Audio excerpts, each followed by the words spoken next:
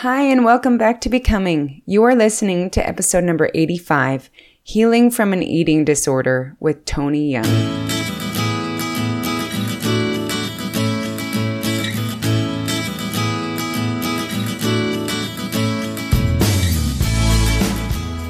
Hi there, and welcome to Becoming, a podcast for teens and young adults, where together we are becoming more than we are and who we were always meant to be. Each episode will feature different topics to enhance your growth, help you see the world differently, and discover who you really want to become. We are your hosts, Tani Beardall and Erica Peterson. We will be interviewing guests with unique experiences and experts in different fields to help us get the most out of each episode.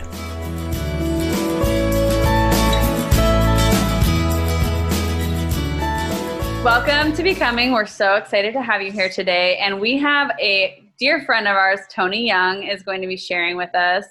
And we're so excited to dive more into this. In episode 63, we got to speak to a young woman about toxic perfectionism. And she described to us a little bit about an eating disorder that she was experiencing and healing from that and really coming to a really great place and learning from that. And we really felt like it would be important to dive deeper into eating disorders themselves. And we have our friend with us here to explain to us her personal experience and share with you a little bit more about what she learned, what that was like, and the life lessons that she pulled from that. So even if this seems like a topic that isn't applicable to everyone, it really can be because the life lessons are still so very important. So Tony, welcome to Becoming, and we're so grateful to have you. Thank you so much. I feel passionate about this topic because even though people aren't experiencing it, they probably know someone who is. So it is something we need to discuss in our society much, much more right now than ever before. So I appreciate you giving me an opportunity to share my story. So thank you, ladies. Oh, we're so grateful to have you on. I do want to preface one thing right now to ladies, that I'm not a professional in eating disorders. I'm not a counselor. I'm not a social worker. So I'm just here to share my experience and let you know how it started for me. But I'm not a professional, so I don't want to act like I know the ins and outs of this eating disorder or how it affects people or how other people started. Mm-hmm. I just know from my personal experience, and I'm hoping that will be an aha moment for somebody else. Is why I want to kind of discuss it also today. Well, perfect. So maybe share with us a little bit about the specific eating disorder that you suffered from and how that started. Okay. Well, first of all, I'm 60 years old, and 4 years I was bulimic out of that 60 years. And I was so severely bulimic that I was binging 2 to 3 times a day for 4 years, and not a week, a day for 4 years. So I just want to state that I was very sick, and this was from the ages of 19 to 23 that I was so ill. And how did it start? Wow, it was a lot of different things, especially now as I look back on it. But I was involved in some modeling, and I was also involved in like a dance team. So obviously our figures were very important in both of those roles. It started when I was on a photo shoot, and this was probably when I was like 17 or 18. And one of the other models told me that that's what they did. Well, you can eat as much as you want, just get rid of it again.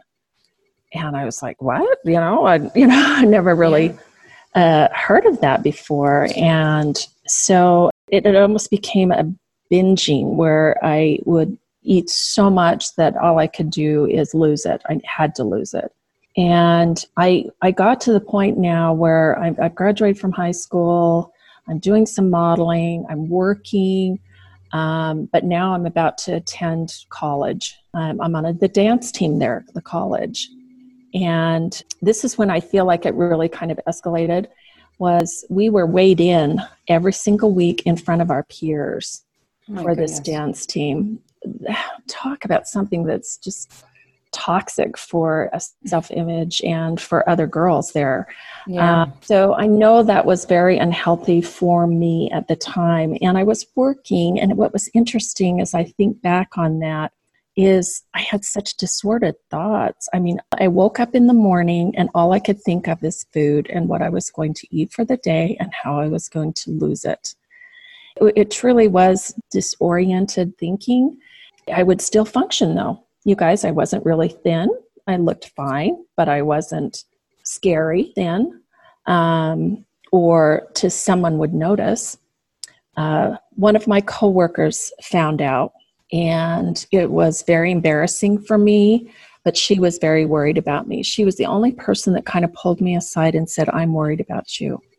I'm really concerned that this is happening. Is there anything I can do to help you? And of course, I denied it and, oh, I'm fine, and that kind of thing. But as I look back on that, I think a lot of people knew, but they just didn't know what to say or how to help me in that process. Well, yeah, I think it is a very isolating experience.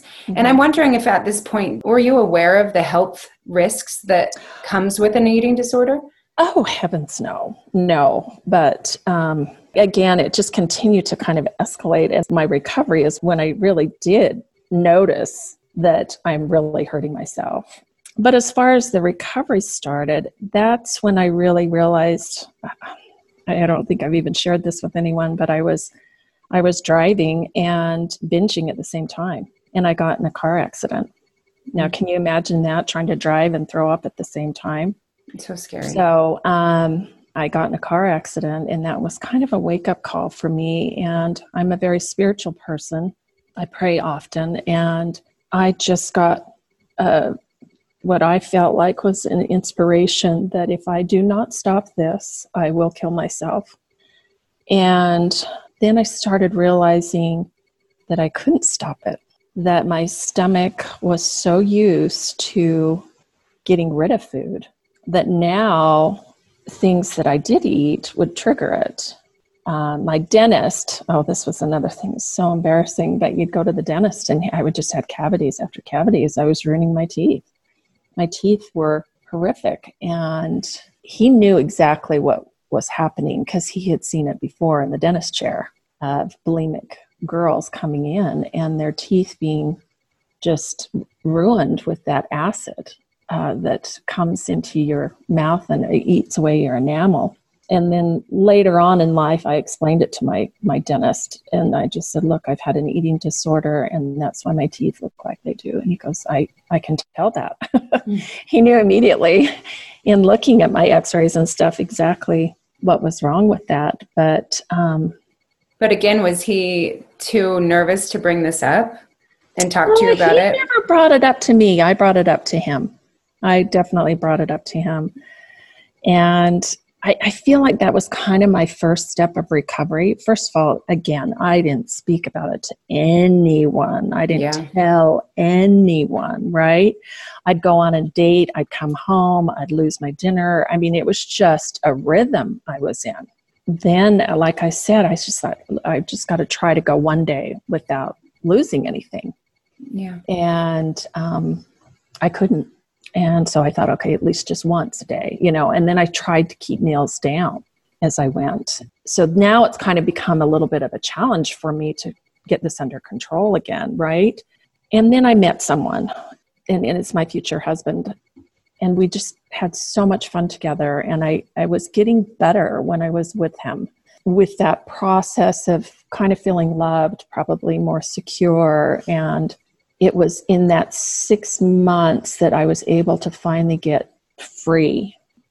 And then from then on, a year later, I still struggled on and off, depending on what I ate.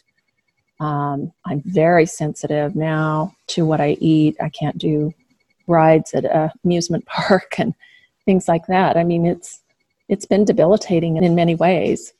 Taking a real toll on your body. Oh, absolutely. Can I ask you, back when you were struggling the worst with this eating disorder, what was your body image or self-esteem like? Oh, it was kind of looking back at it. My father had left us. And you ask yourself, okay, we know the body image and the obvious things, the modeling, the being weighed in front of people. But really what it was so much anxiety of being out of control, that my father had left. I'm responsible for my mother. I'm responsible for my little sister. I had a very abusive brother growing up and making fun of me, putting me down, talking about my weight. So I don't really realize that when I started, but as you look back, you see the lack of control in my life. And so all of a sudden the eating disorder was a sense of control.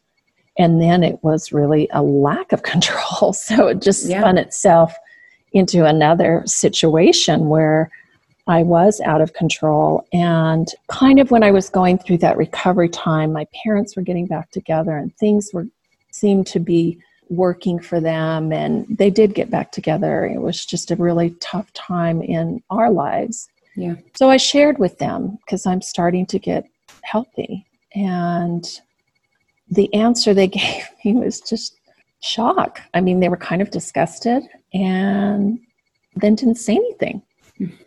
And to be honest with you, that was devastating to me. Yes. Because I thought, you don't realize how sick I was and still probably am. And I needed help. And that was kind of a cry for help. But they just didn't say anything. And nor did they ever ask me how I was doing or what can I do to help or let's get into some counseling. Let's anything, nothing. And I think that's one thing that in this podcast, as a parent, you need to be looking for the signs and you need to get some help for your kids. You need to see the signs and you need to get some help for them. Talk about it. It was interesting. I was chatting with my nephew over the weekend and I said, I have this podcast. And he goes, oh, like he was really impressed. And, he's a young, great looking kid. He's dating and doing all these things. And I said, yeah, it's on eating disorders. And his whole face just kind of went, oh, okay. Like, ooh, I don't want to talk about that.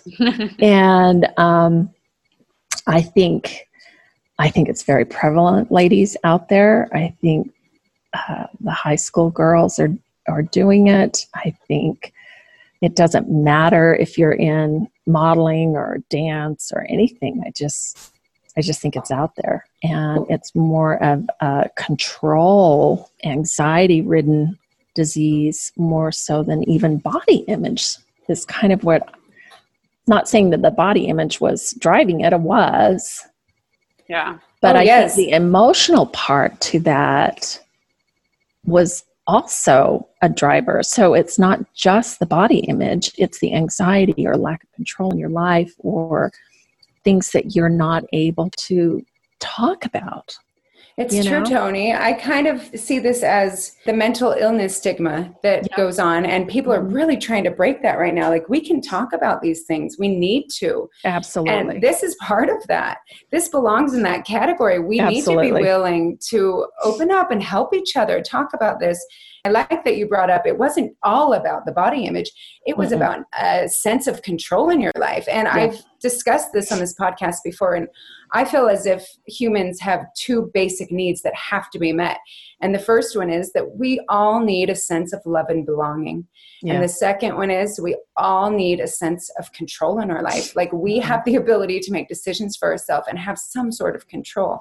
And I think when those two things become in danger or are even non-existent, sometimes we do turn to these unhealthy measures to just feel like we can have some sense of control in our lives. And some people go to drugs and alcohol, and there's many different, but this is definitely one that people lean towards to feel that sense of control.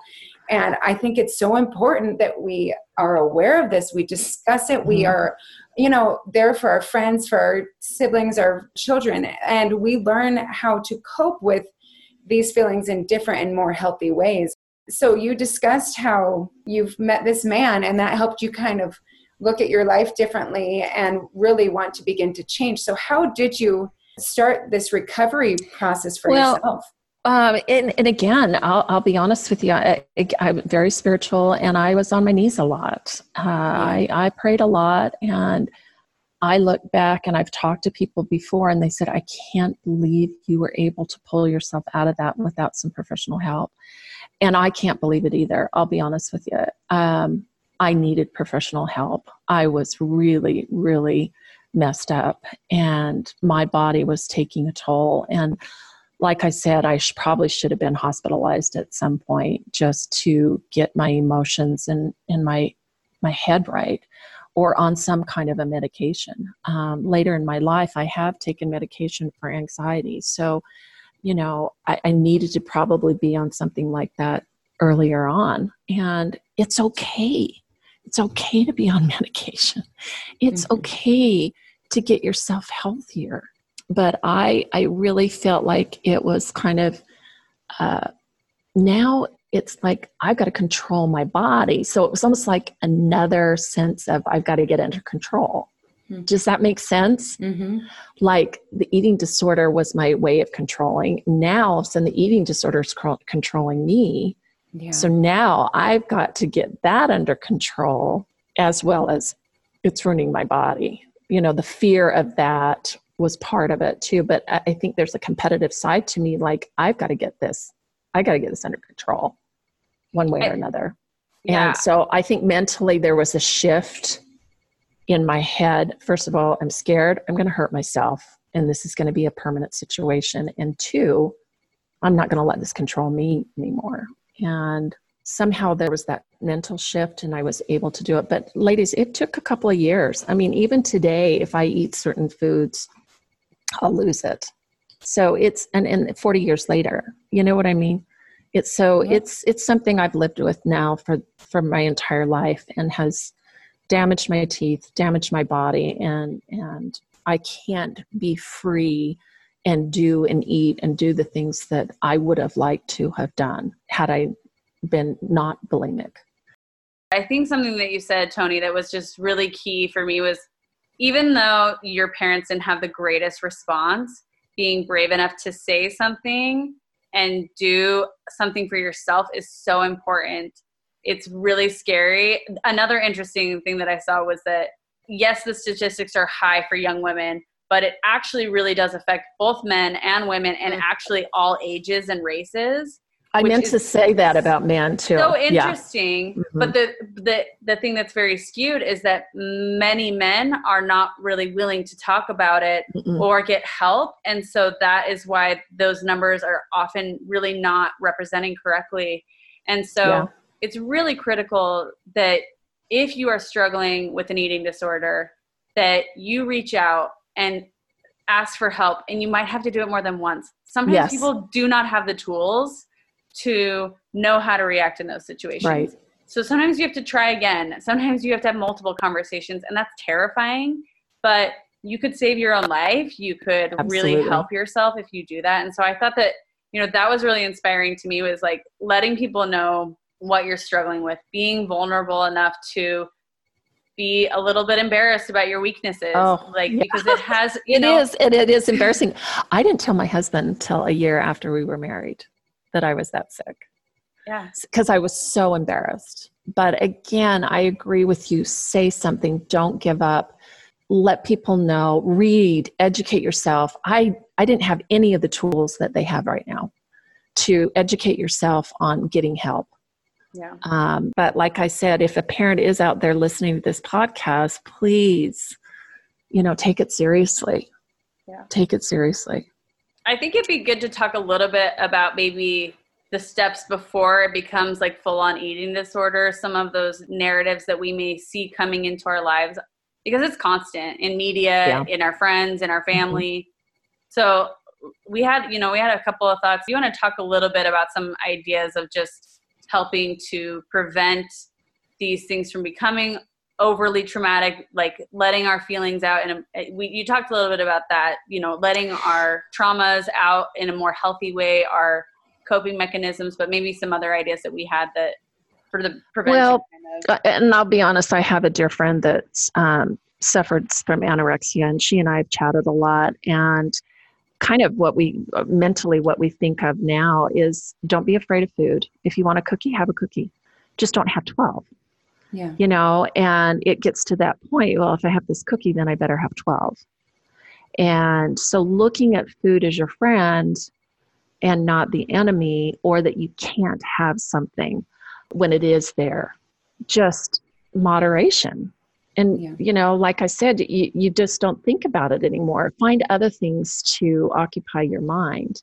It's difficult, ladies. I wish I could say there's a magic solution, but I think everybody has their own. I think abuse sometimes can come into this, where if someone has been abused, that's one of the triggers. They go to eating disorders. So you've got to kind of find the underlying. It's not just about weight. It's not just about body image. I feel like it's something even deeper sometimes, that you really need to kind of figure that out. And then hopefully you can get healthier with some help and some counseling. And because I know that people that are abused, sexually abused, emotionally abused, this is a very common outcome for something like that. And again, kind of comes back to control, low self-esteem. I wish I could tell you what I could have done better. Well, I don't think there is something that you could have done better with the tools that you had. That's the thing, is like, there wasn't a lot of education about this. Yeah, no, there really wasn't. But boy, I sure didn't talk about it. I don't think I told anybody. One person brought it up to me, and I brought it up to my parents in that time frame. That was it. Oh, that's so lonely. That's so lonely and isolating. And I really personally believe that prevention of any sort of these illnesses begins with open communication. Oh, absolutely. And I know it's so scary and vulnerable at the beginning. It's not always easy to have these types of conversations, but I personally think that we are faced with these media images and these messages that just constantly portray unhealthy expectations. Mm-hmm.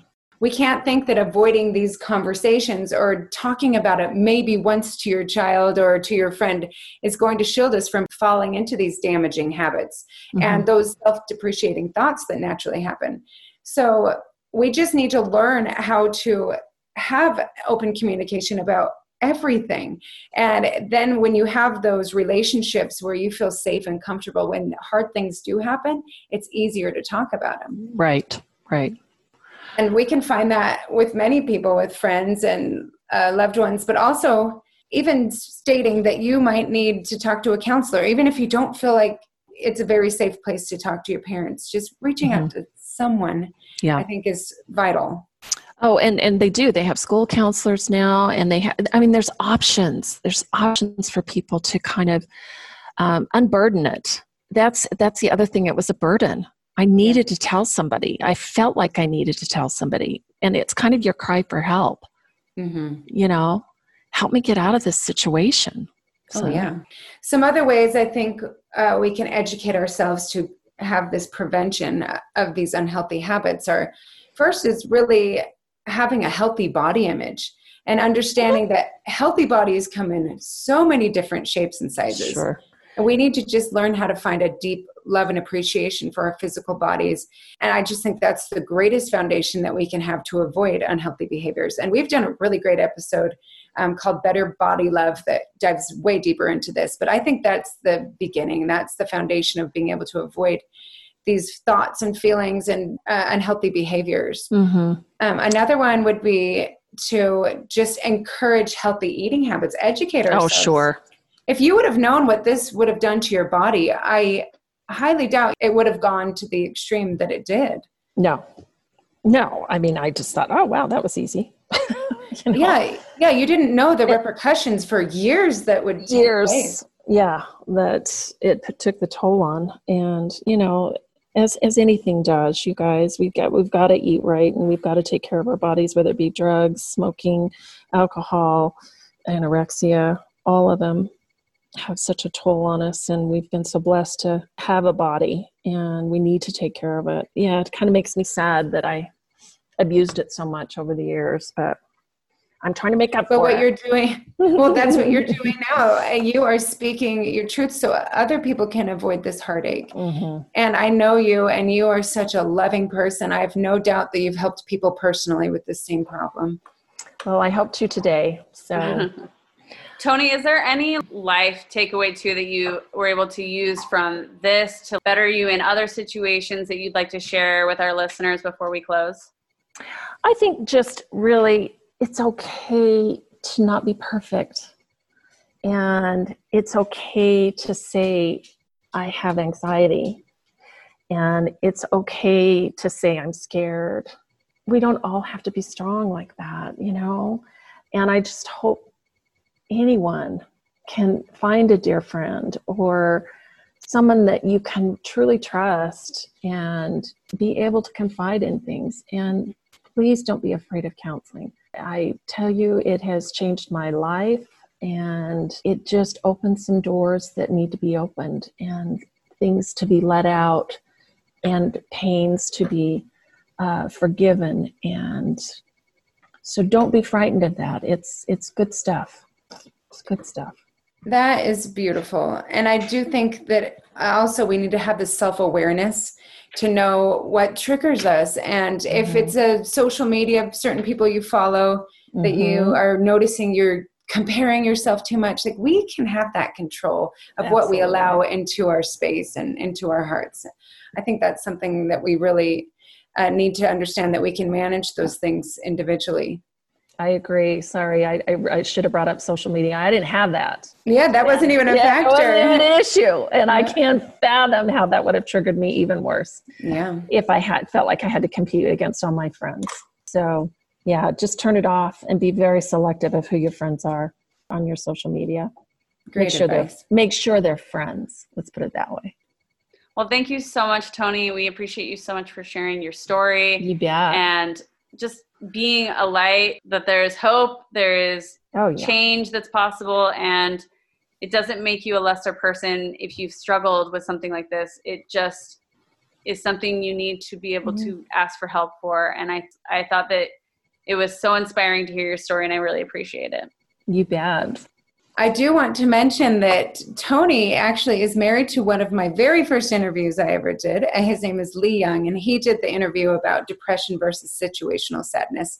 And I loved it. You guys are just the most dynamic duo, and I just feel blessed to know you both. And I've learned so much from both of you. So thank you so much for sharing your wisdom and giving us your time today. Thank you, ladies, for letting me be a part of your podcast. Have a great day. It was a pleasure. Thank you, Toni. If you are enjoying this podcast and finding value in it, we want to ask for your help. We don't always want to ask for reviews and ratings, but reviews on the podcast app are what help other teens to find us. We want to spread light and love and create the space for as many of you as we can. If you can take just a moment to give us a rating and a review right now, that would mean the world to us. Thank you so much for joining us today. We'll see you next time on Becoming.